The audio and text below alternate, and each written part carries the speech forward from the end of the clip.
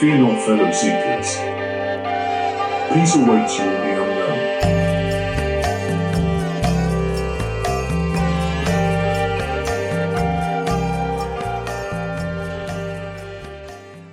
All right. Well, welcome back to the Seekers of the Eternal podcast. It looks like I'm on my own this morning without my partner in crime, Chris Parks. He will be joining us very shortly for a very, very exciting podcast today for Seekers of the Eternal. I have my friend and brother JBrush from On Chain Monkey joining today. Jay, how you feeling this morning? I'm doing wonderful. Thanks for having me. I appreciate it. Man, it's such a pleasure, brother. We had a chance to connect in person in Miami and then connect again in New York and really hang out and go running together through Central Park and had a few conversations on the subway and at the New York Stock Exchange. And, lots of really great opportunities to get to know one another. And, just a little bit about Jay, his claim to fame is, he saw On Chain Monkey and the incredible value that was providing its holders, dug deep, and he moved all the way up to the pinnacle and got a celestial. So we're going to dig into that a little bit. But he's OCM royalty, and but more so than that, though, he's an incredible brother. He's one of the most authentic people I've met in the community. And Genuine Cat has an amazing story, and we're just so grateful to have you today that you can share your story with everybody. Yeah, I appreciate you having me. It's great to be here. Definitely cherish the moments we got to spend together.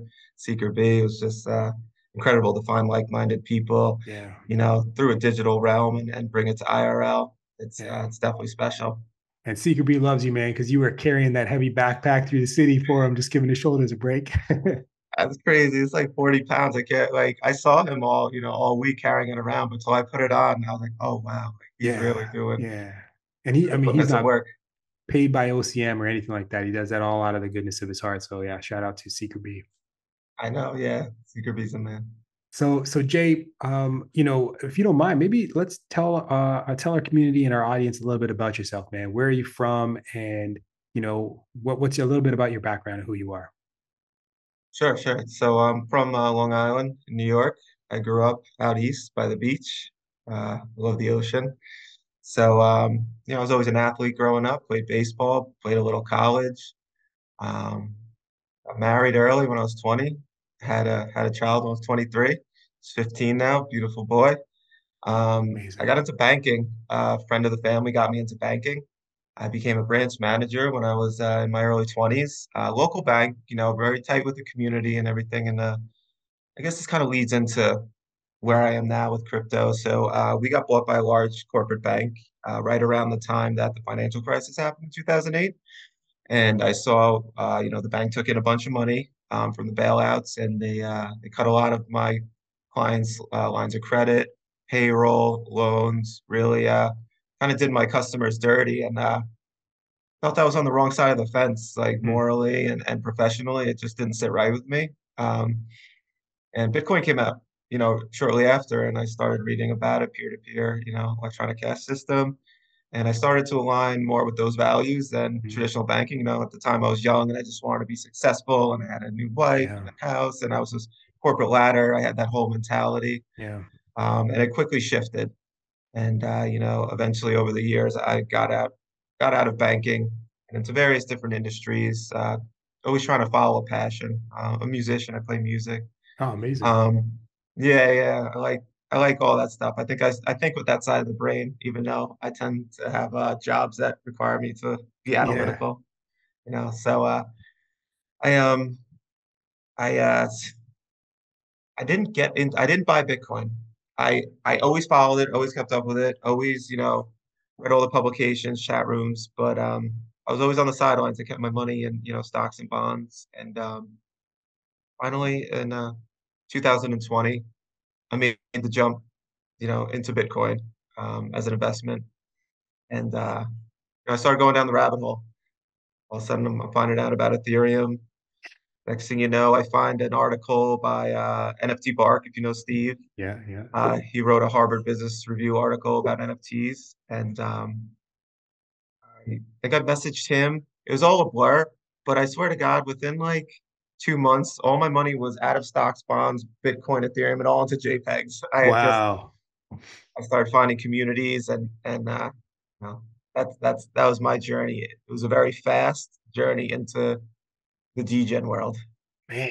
So, okay, so let's dial it back a little bit. So you were in the bank, you were working for that small bank, and then you get bought out by the big corporate bank.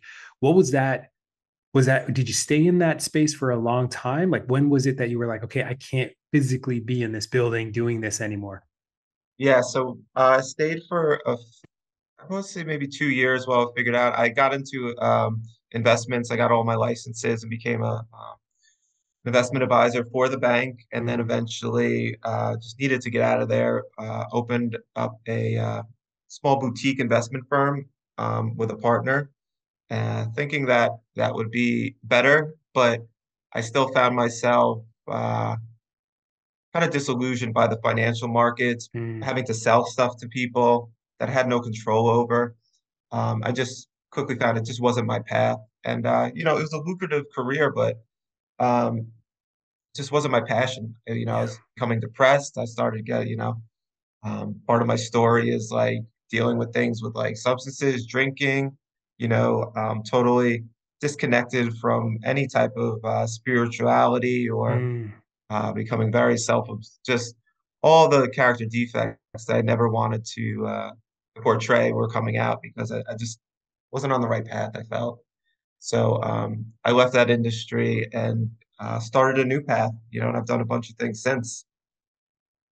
Amazing, man. So you, when you finally carve a new path and you step off that road, it reminded me of a story Dr. Maya Angelou told about her grandmother and, where she had no money and she had to figure out a way to kind of take care of her family. And she said that she didn't really have any skills back then. Of course, like, in the, I guess it was like the 1920s or 30s, like, she just had to kind of fend for herself. She was a good cook though. So there was like I can't remember the two types of plants, but I think like one was like a cotton mill on one side, and then maybe like 200 or 300 yards away there was another factory. And what she did was she would make like meat pies, and she would in the morning she would go to one factory and sell like hot meat pies. And at lunchtime, she would walk whatever was remaining. She would walk to the other factory and sell the rest of the remaining cool down meat pies for like half of the price. And then the next day she would switch it up. She would just go sell hot pies at the other factory and then cool pies at this factory. And she said, and then eventually, when there was enough of a desire for the pies, she opened up a stall in the middle of the two factories and had everybody come to her. And eventually that turned into being a general store.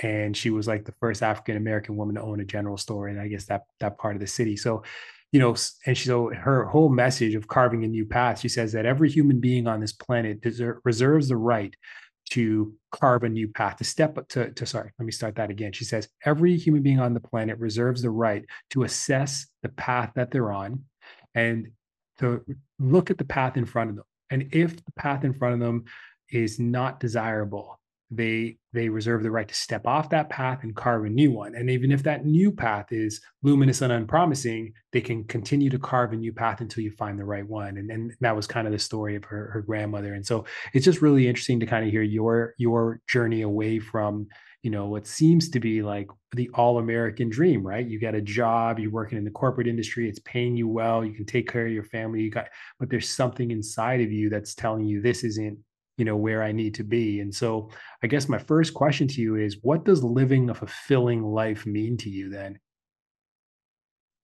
I find that when I'm taking care of my son, when my son is taken care of, when I'm doing the right thing as a father, generally most of my joy comes from helping other people. Mm, Um, fulfilling a fulfilling life would be to be of maximum usefulness to others, really. Uh, selflessness, yeah, which I struggle with because, I try to be as serene and spiritual as possible, but like there's lots of pressures in life, and I constantly have to reset every morning. yeah, So that's really, since I don't know professionally what my goal is or where I'm headed really, I yeah, just know that I want to be good to people, help people however I can, and whatever path that takes is I'm okay with, and my family supports that. They understand that. We come from my sister has a nonprofit. She has recovery homes and wellness center, and Wow. we deal with people death a lot. We deal with death a lot. People who don't recover from substance abuse, mental illness, take their own lives, lose their lives. So I'm constantly reminded. I probably have lost 6 to 10 people this year that I know. So Oh my I'm goodness. constantly reminded that life is short, and there's no time to do things that aren't fulfilling. Right. And I think having a child definitely keeps you honest, right? Like you have to almost, you have to, I mean, one thing I learned really quickly, I have an 8-year-old and a 6-year-old, and that is, children, they learn what they live. And so you can tell them as much as you want. But if they're not living that out by seeing your example, then, it's almost like what they say is like your actions speak so loud, I can't hear what you're saying kind of thing. And, yeah. And so I think having a kid probably really, helps you to, like you said, get back on the horse, even though it's challenging sometimes. Yeah, for sure. And also, I've been practicing getting comfortable with being uncomfortable. Hmm. Um, public speaking is probably my worst nightmare, or had been, or being in the spotlight or anything. But Yeah. like when you asked, "Hey, would you like to be on the podcast?" That's something that, I know I'll grow from, Yeah. So I've been really focusing on healthy things that may seem uncomfortable, but in the long run are good for me.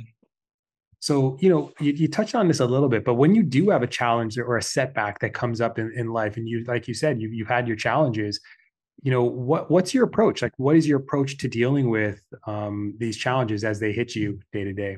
And maybe in part two of that question is, what is it that you impart to your son to have him kind of on that journey? Oh, here comes Chris, the man Hey himself. Chris, guys. how are you, brother? Hey, Hey, doing what's up, good. Chris? What's Um, happening, JBrush? oh man, just chilling. Vibe on a construction site, lock myself in a room to chill with you guys. Doing Nice. doing doing some art installation today with a friend of mine. So got this big old house with designers everywhere and construction people. So it's a lot of fun. Um, Yeah, cool. I was yeah, just digging into to a couple of deeper questions with JBrush. He was just telling me a little bit about his life and how he came to be where he is today. And he's a father, he's an entrepreneur, a risk taker, and I just asked him, just about life and how does he define a meaningful life? And then he just said it's an opportunity for him to be of service to others. Helping others is what gives him purpose.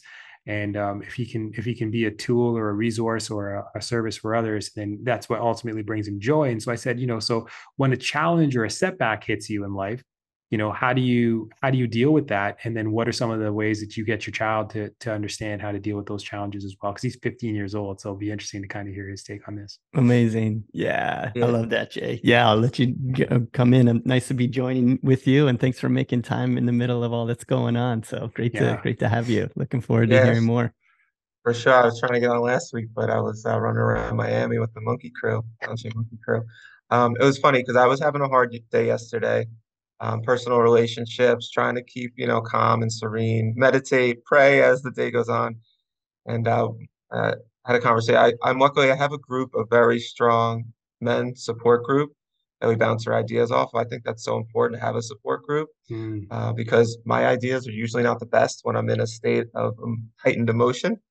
So I was bouncing some ideas off my friend, and he said to me, man, rejection is just God's protection. And I was like, Mm. you know what? That's right. And so when I really try to practice acceptance. It's part of my morning meditation is willingness, open-mindedness and acceptance, and know that I can't control anything but my attitudes and efforts. I can't control anything anyone does. And as long as I fully accept that, I'm usually okay with whatever the outcome of the situation. I love that, Chris. I've never heard anyone say it like that. Rejection is God's protection. Is that right? Yeah, yeah. My buddy's wild, but he always comes out with some bangers. So I was like, all right. Okay. Usually it's the wild guys that come and hit you with those types of dimes, and you're just like, man, that's good. Yeah. Yeah, that's what we say a lot too on this podcast. And Yogananda talks about it's like God can speak to you through your friends, any Yeah. friend, and Yeah. anybody that cares about you. So these drops of wisdom can come through anybody when you need it. So I love that. Yeah. Yeah. He always says to me, collect evidence. same friend. So I was like, collect evidence of your God, whatever it is, your higher power, collect evidence that he's working in your life. And so I try to do that as well. So, I mean, I remember you mentioned that to me when we were in New York, about collecting evidence. And, I think Hanuman, us meeting in Miami, I think giving you, I only had a couple left. And I think you actually got the last coin from Chris. And you talked about the significance of that in that process of collecting evidence. Can you maybe expand on that a little bit more? Yeah, I mean, I feel like when I start my day right with meditation, with prayer, conscious effort to be kind to everyone, I attract certain people and situations which don't necessarily happen when I'm self-absorbed, selfish, angry.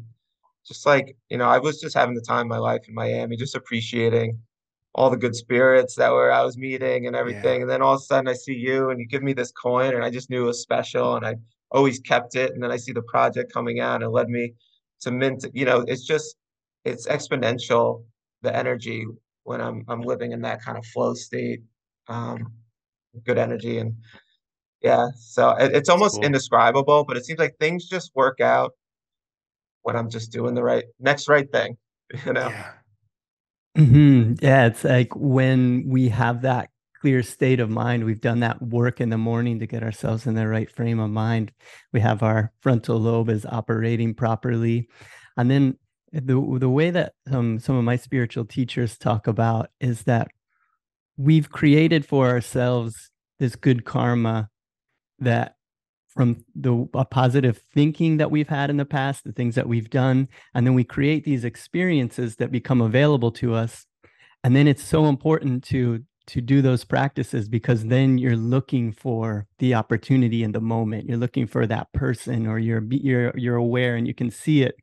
So if we leave our house angry or in a state of emotions or anything like that, then we just miss these opportunities, this good karma that we created for ourselves. It comes up and we didn't even see it. So it's like it doesn't even exist. But when we've done that, we've, over the years or time, we've had this positive, keeping a positive mental attitude about things and looking for good situations, then they're there for us. So yeah, Yeah. I love that. That's a real manifestation tool. Yeah. Yeah. When I was in New York, Polymath was actually kind of talking about that concept. And he was saying, like, it's not so much about the law of attraction, it's the law of extraction, and it's getting yourself into a space where you can extract all of these things that you want from the universe. And the universe provides it lovingly, compassionately, for free. You never have to kind of worry about it if you're showing up as the best version of yourself. And the West, some of those things are some of the practices that you talked about, whether it's meditation or deep breathing or prayer or positive intentions and helping others. I think all of those things put you in a position to extract that from the universe. Mhm. Sure. I call it a spiritual toolkit. I have my Yeah. readings in the morning, I have meditation, I have my support group, I have my little prayers I could stop when something might be, you know, going astray. As long as I use these tools, like Chris was saying, I stay on that wavelength and I attract the same type of energy that I'm putting out there. Because I've been in a place in my life where I attracted the opposite. So I know that to be true on both ends of the spectrum. And having that group that you mentioned, that's such a powerful and rare thing to have a group that you meet with where you're just all there to help each other become the best versions of yourself. I recommend that to anybody that's listening. If you can start to put together, if you know one friend that can do that for you, and then start to gather and then start to get more together. I started doing that with friends in like 2017, and that's really how this whole Seekers group started, was just meeting with friends, showing up, meditating, reading, things like that. And yeah, it can be such exponential growth can happen for you when you meet regularly with friends and with that intention. Yeah. So I know, and it's kind of like even what On-Chain Monkey and Seekers of the Eternal is for us, in terms of community. You surround yourself with like-minded individuals trying to be the best version of themselves. JBrush, maybe if you don't mind, share a little bit about the journey with On-Chain Monkey and how you, and maybe from both perspectives, right? Like from the investment perspective, what you saw in terms of investing, the dollars that you work really hard to attain yourself, into a company like OnChain. So what was it that attracted to you there? And maybe just the journey to get to a space where you get this celestial monkey and you're now like OnChain monkey royalty. And then maybe how you also connected with Seekers of the Eternal and what the journey's been like through Seekers of the Eternal and Hanuman. Yeah, sure. So, late 2021, I stumbled upon On-Chain Monkey. So I'm seeing it on the timeline. I know Steve was, he might have been talking about getting the job as a chief marketing officer at the time. I can't remember, but, like anything, I'm interested. I do a deep dive. I started looking up old videos of Bill Tai and his thoughts on microeconomies and how we can help the world. The ethos of blockchain technology is to serve the underserved, in my opinion. Some of the things they were doing, bringing internet to schools in Africa, and doing missions to free refugees. So, like, my first interest in On-Chain Monkey had nothing to do with profits or money. It was like, oh wow, this is a bigger cause, a bigger mission. And I saw the founders with Danny and Amanda and Bill. And I said, oh, and there's some like really serious people behind here who want to do good in the world. And with their, previous business successes, Bill taking 20 plus companies public, Danny with MyCoin, the largest cryptocurrency exchange in Taiwan, and Amanda with her, digital with their executive expertise. And they're like, I just said, okay, if I'm gonna put back my energy and efforts behind anything, in a space, especially in a space full of undoxed, unproven people, it's like it's going to be this one because it aligns with my values, rise, respect, integrity, sustainability, and now enrichment, but it was experimentation back then. Yeah. And I'm down with both of those. So it was just almost like a feeling. I just knew this is where I need to put my energy. I started seeing learning about the community and like energy they were bringing to it and the deep talent pool. And it was just a lot of people say in the community, once they get, it was obvious, and it was obvious for me from an early stage. Now I had my Yeah. bags spread out, so I had Right. to divest from different things as the bear market came. So I was lucky to get out of what I was in at a certain price where I can accumulate a bunch of Genesis monkeys. And then once we announced that we were the first 10K on ordinals, we almost tripled in floor Yeah. price. Yeah. And that was the spark that um, gave me the opportunity to sell a bunch and then buy the Celestial. And within all this time, down in Miami, I met you and Seeker, and totally aligned with the energy, the vision, the community, Yeah. and being a beginner in meditation, a beginner in spiritual learnings, and knowing that Chris is much more, experienced with this, I found it to be an opportunity. And the art, I love the art. Yeah. Uh, as you know, I don't know if you know, but I ordered a 40 by 40 NFT canvas of my Hanuman, which is one of the largest ones I've ever done. So that should be in the mail. Oh And man. Can't wait to see yeah, that. so yeah, for me, like the purchasing the Hanuman has nothing to do with money. It's more about community and kind of like self-exploration and learning. Yeah. It's amazing. Chris, you want to say anything or ask any questions? Yeah, no, I love that. It's so great to see.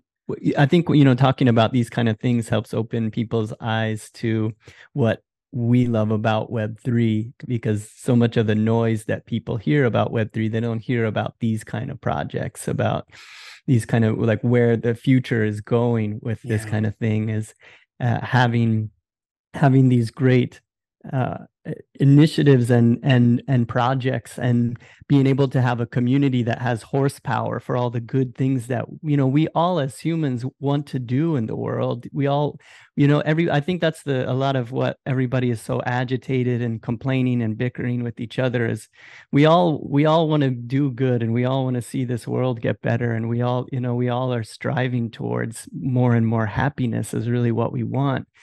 But then we just get caught up in arguing with each other because we feel powerless, like we can't really do anything about it. So you just get caught up into, sending angry tweets and comments and things like that, where with Web3, you actually get to join forces with others and really do something about it. If you have, if you have a great humanitarian effort that you want to see come to life, now all of a sudden you have just this army of people that are down to join with you. So I love seeing that. That's really what, these guys have been, the team here, the Seekers team. I'm, very new to this, just really getting my feet wet with it. And the more and more that I meet people like you and people that are doing good things with this, that's what got me really wanting to be a part of this, and seeing how I could just start to share more of what I wanted to share with the world, with a more captivated audience than just the quick scrolling that happens with social media so much. So yeah, it's encouraging to hear when, putting out that artwork and then seeing who it attracts. And then we just start building slowly here in this build market of Web3 right now. Is it's a little bit dark.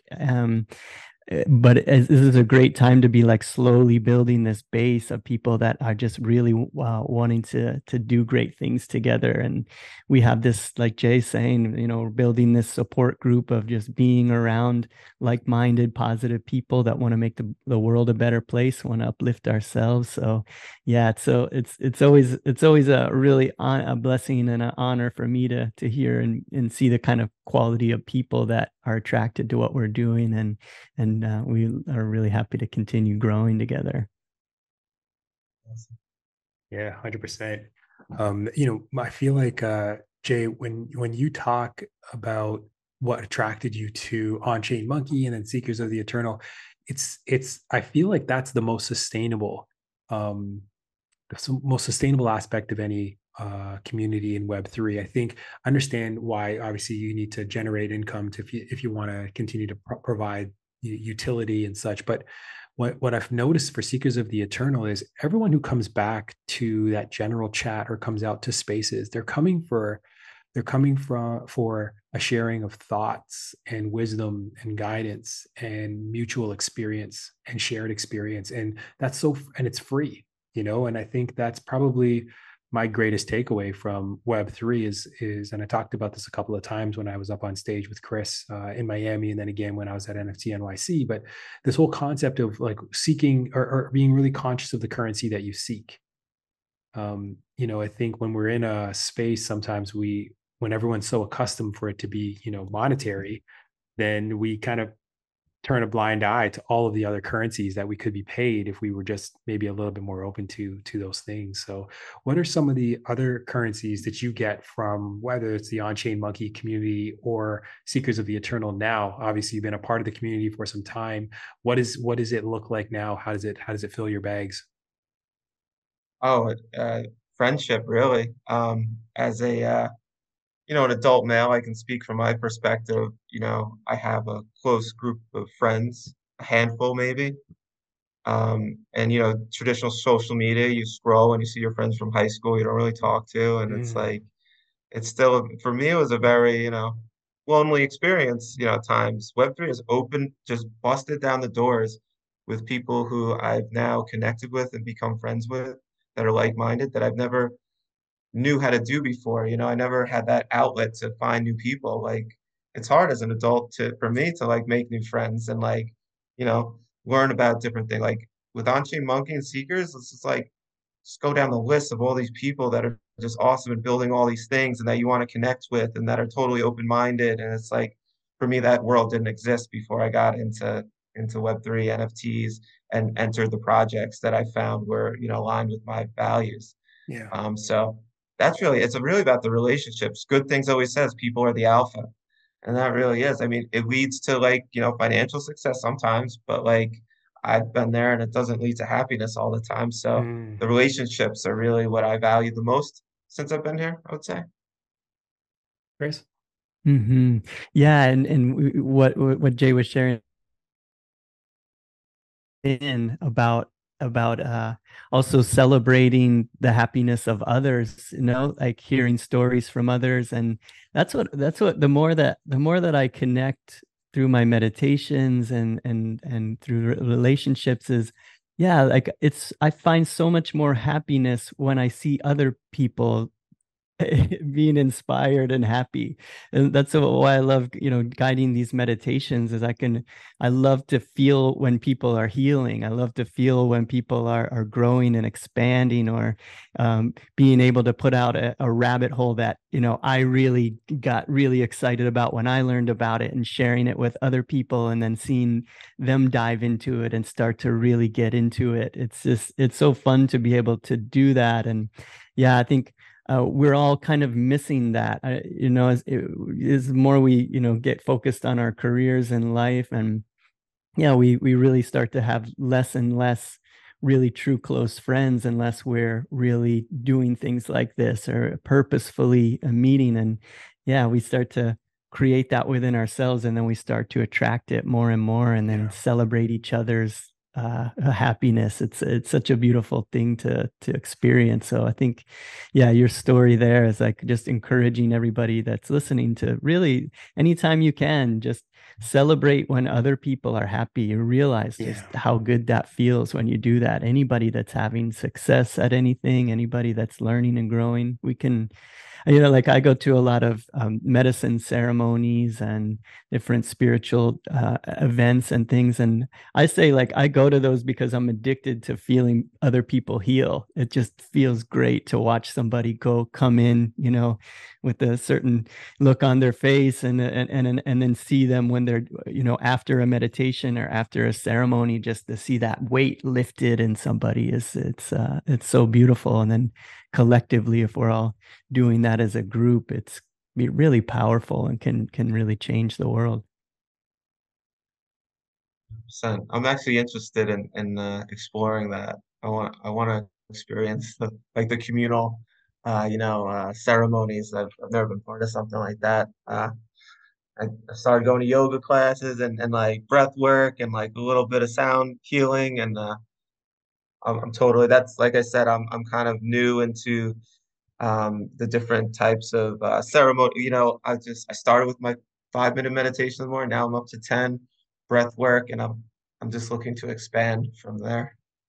It's amazing. Yeah, Chris, ceremony can be a great one. Yeah, go ahead, Jay. now I was just going to say, Chris always says to me, it calls to you when you're ready, and I felt the same, like I feel like I'm at the stage now where I'm ready for like to try like the medicinal ceremonies, and to take it to the next level. The more I think you put yourself into a space of practice of healing and self, not for lack of a better expression, like almost like self-preservation, the self who you want to preserve the most, through meditation and rest and breath work. And I feel like, you're eventually going to get to a space where you're called, to challenge yourself. And some of the experiences Chris has shared, even on the last podcast, for the medicine ceremony, like it sounds very challenging. And in some cases you almost scream like you want to get out of it.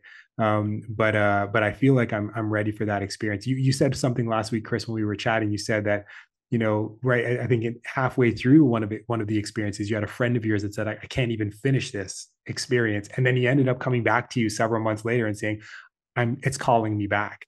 Do you want to maybe just share a little bit about that? Yeah, I was on our last podcast, I was prepping to go out to Yahe ayahuasca ceremony, which I did last week. I did one day. I could only break away for the one night. And normally we do two. So yeah, the friend that came with me last time, he was going to do 2 nights. And it happens a lot of times. You'll sign up for 2 nights. You're going to do it. Of course, nothing's going to stop you from doing it. And then you do the one night and you're like, I don't know if I'm coming back tomorrow, But even when that happens, it's like it planted this little seed in you, and you're like, I got unfinished business. I gotta come back, and it calls to you in that way.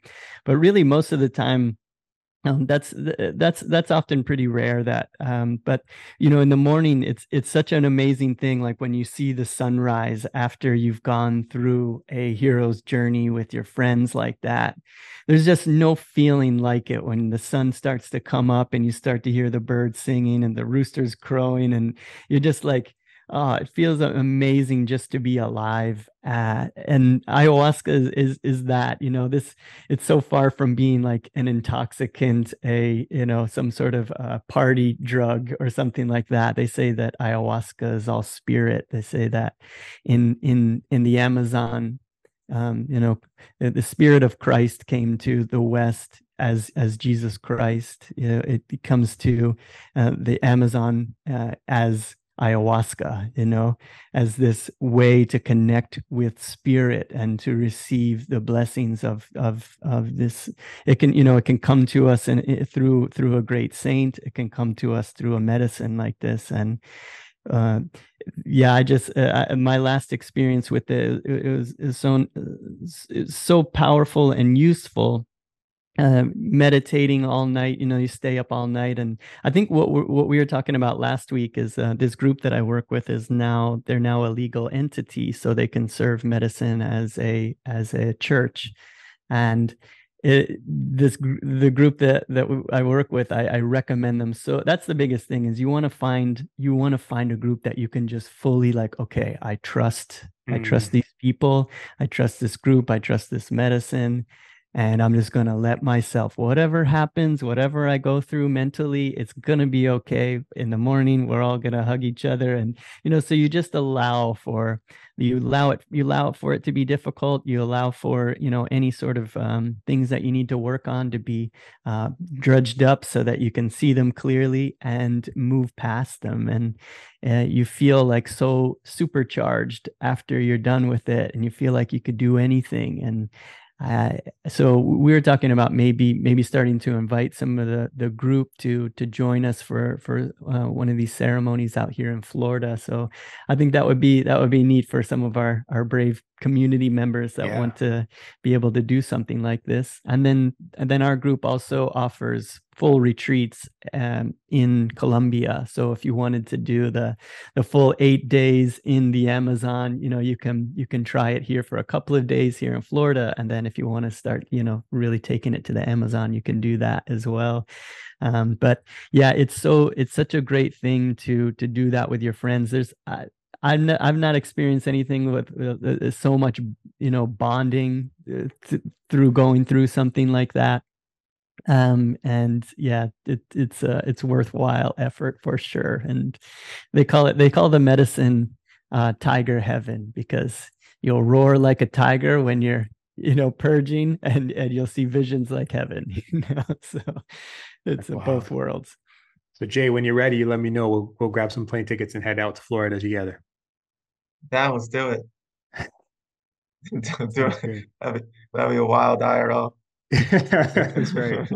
Gotta recruit some other monkeys. We'll get Al Andy. We get all of them. Oh man, what a trip that would be.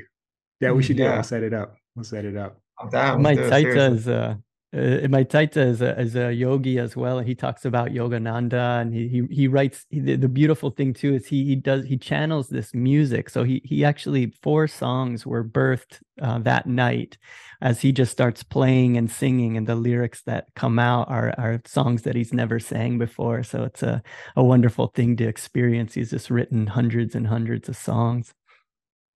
Wow, that's awesome. Mm-hmm. So Jay, right now you said you're doing a whole bunch of different things right now, and so how do you find purpose in your day to day? What are you doing these days? Like how do you bring purpose into your life? Just not so much from your own personal practices, but in terms of what you do and how you spend your time day to day. What are some of the ways that you do that, and how does that provide purpose for you? Sure. So I stay very physically active. I have been running probably 3 miles a day. I lift, I stretch, start going to yoga. Like that is super important for me. I've always been an athlete. And if I am stagnant for too long, it starts to affect me mentally and spiritually. So, you know, when I start the day, meditation, prayer, quiet time, usually try to get a workout in right after. And I'm covering some of my bases. And then, and I get some work in it, whether I'm doing some construction stuff or like today, moving art. I've I've set my schedule up to allow opportunity in. I do not want to put myself in a 9 to 5 where that's my life. I need to live passionately. I find Web3 pulling me that way. Um, I've had some opportunities now, like was approached by a friend who wants me to see if I want to invest in a company in the seed round, like things like that. I'm starting to see like the fruits of just being active and Yeah. present in the Web3 community. So I never expected. I always just saw myself as a collector. But if it's where I enjoy to be, if it's the people that I enjoy being around, if there's causes that I feel are worthy of my time and energy, I would love to one day find a way to sustain a living, not even become wealthy, but sustain a living in being around these types of Yeah. energies.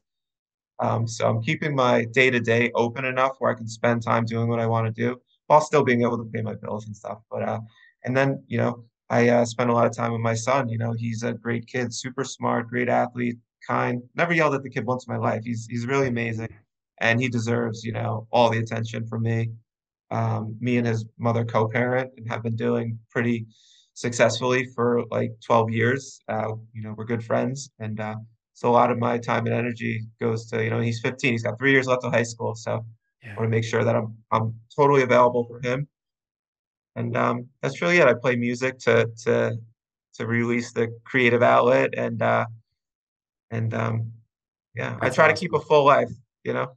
That's really cool. What do you play? What music, what kind of instruments do you play?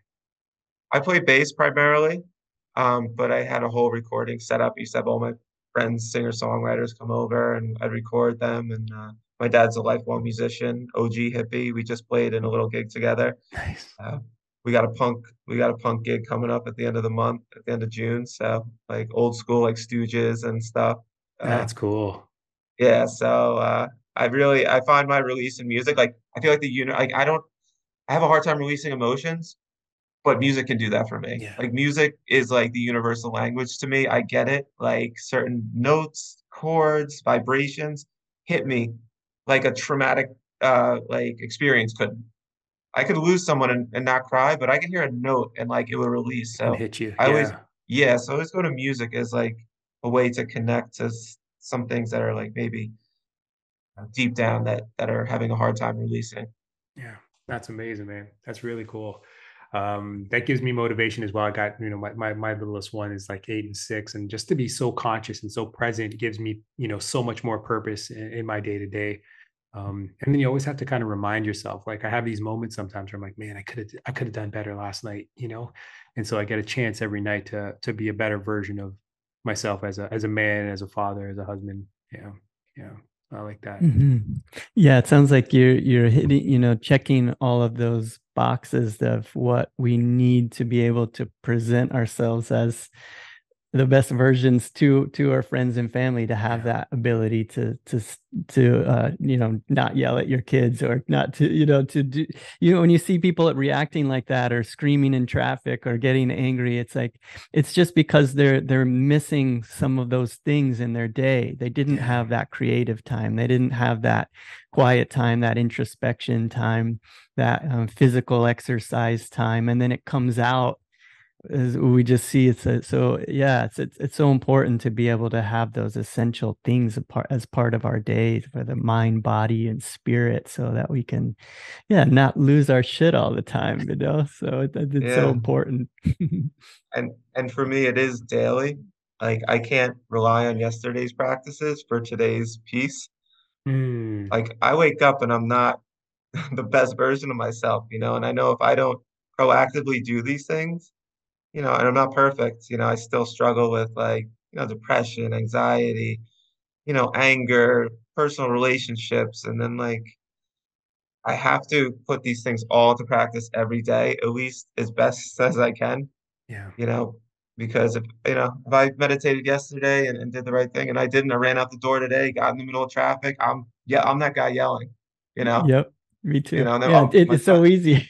yeah, my son needs me to pick him up, but he didn't tell me, and now I'm like 40 minutes away. What, it's like, I think it's I am a work in progress for real, like, but like keep it real, it's like totally, 100%.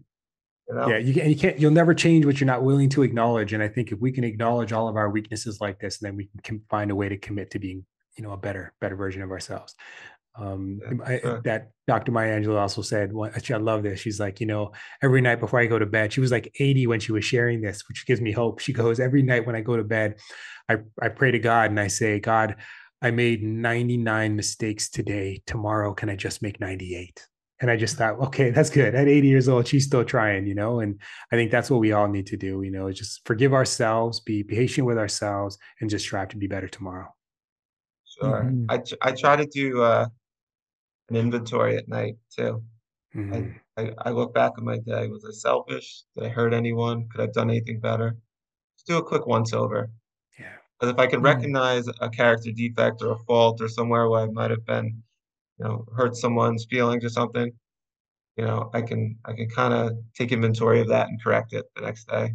You know. That's so great to do that as like a subjective observer of yourself. I think so often we become like this critic of ourselves, and then but having that objective, like, okay, this is the way to just become better and better every day through every circumstance. Yeah. And then there's this time where it crosses over, and then now all of a sudden we're like this tyrant, and we're beating ourselves up and my spiritual teachers talk about, and Yogananda talks about a lot, that that everything that we do that we regret in life, it's our ego that is holding on to that. If we're if we messed up, and then for later you're walking around all mopey, like, what's wrong with you? Oh, I did this terrible thing. Swami Kriyananda, somebody had messed up, and that's what they were doing. It's like 4 days later after they had messed up, and he's asking him, what's wrong? What's wrong with you? And it's like, oh, you're still thinking about that? What egoism?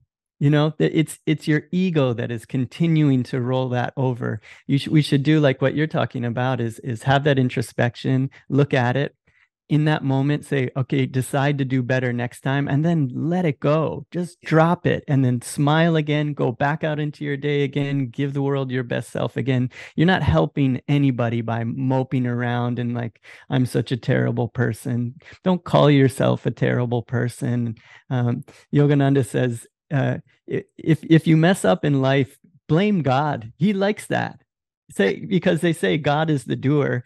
We're just these avatar bodies. We're walking through this life.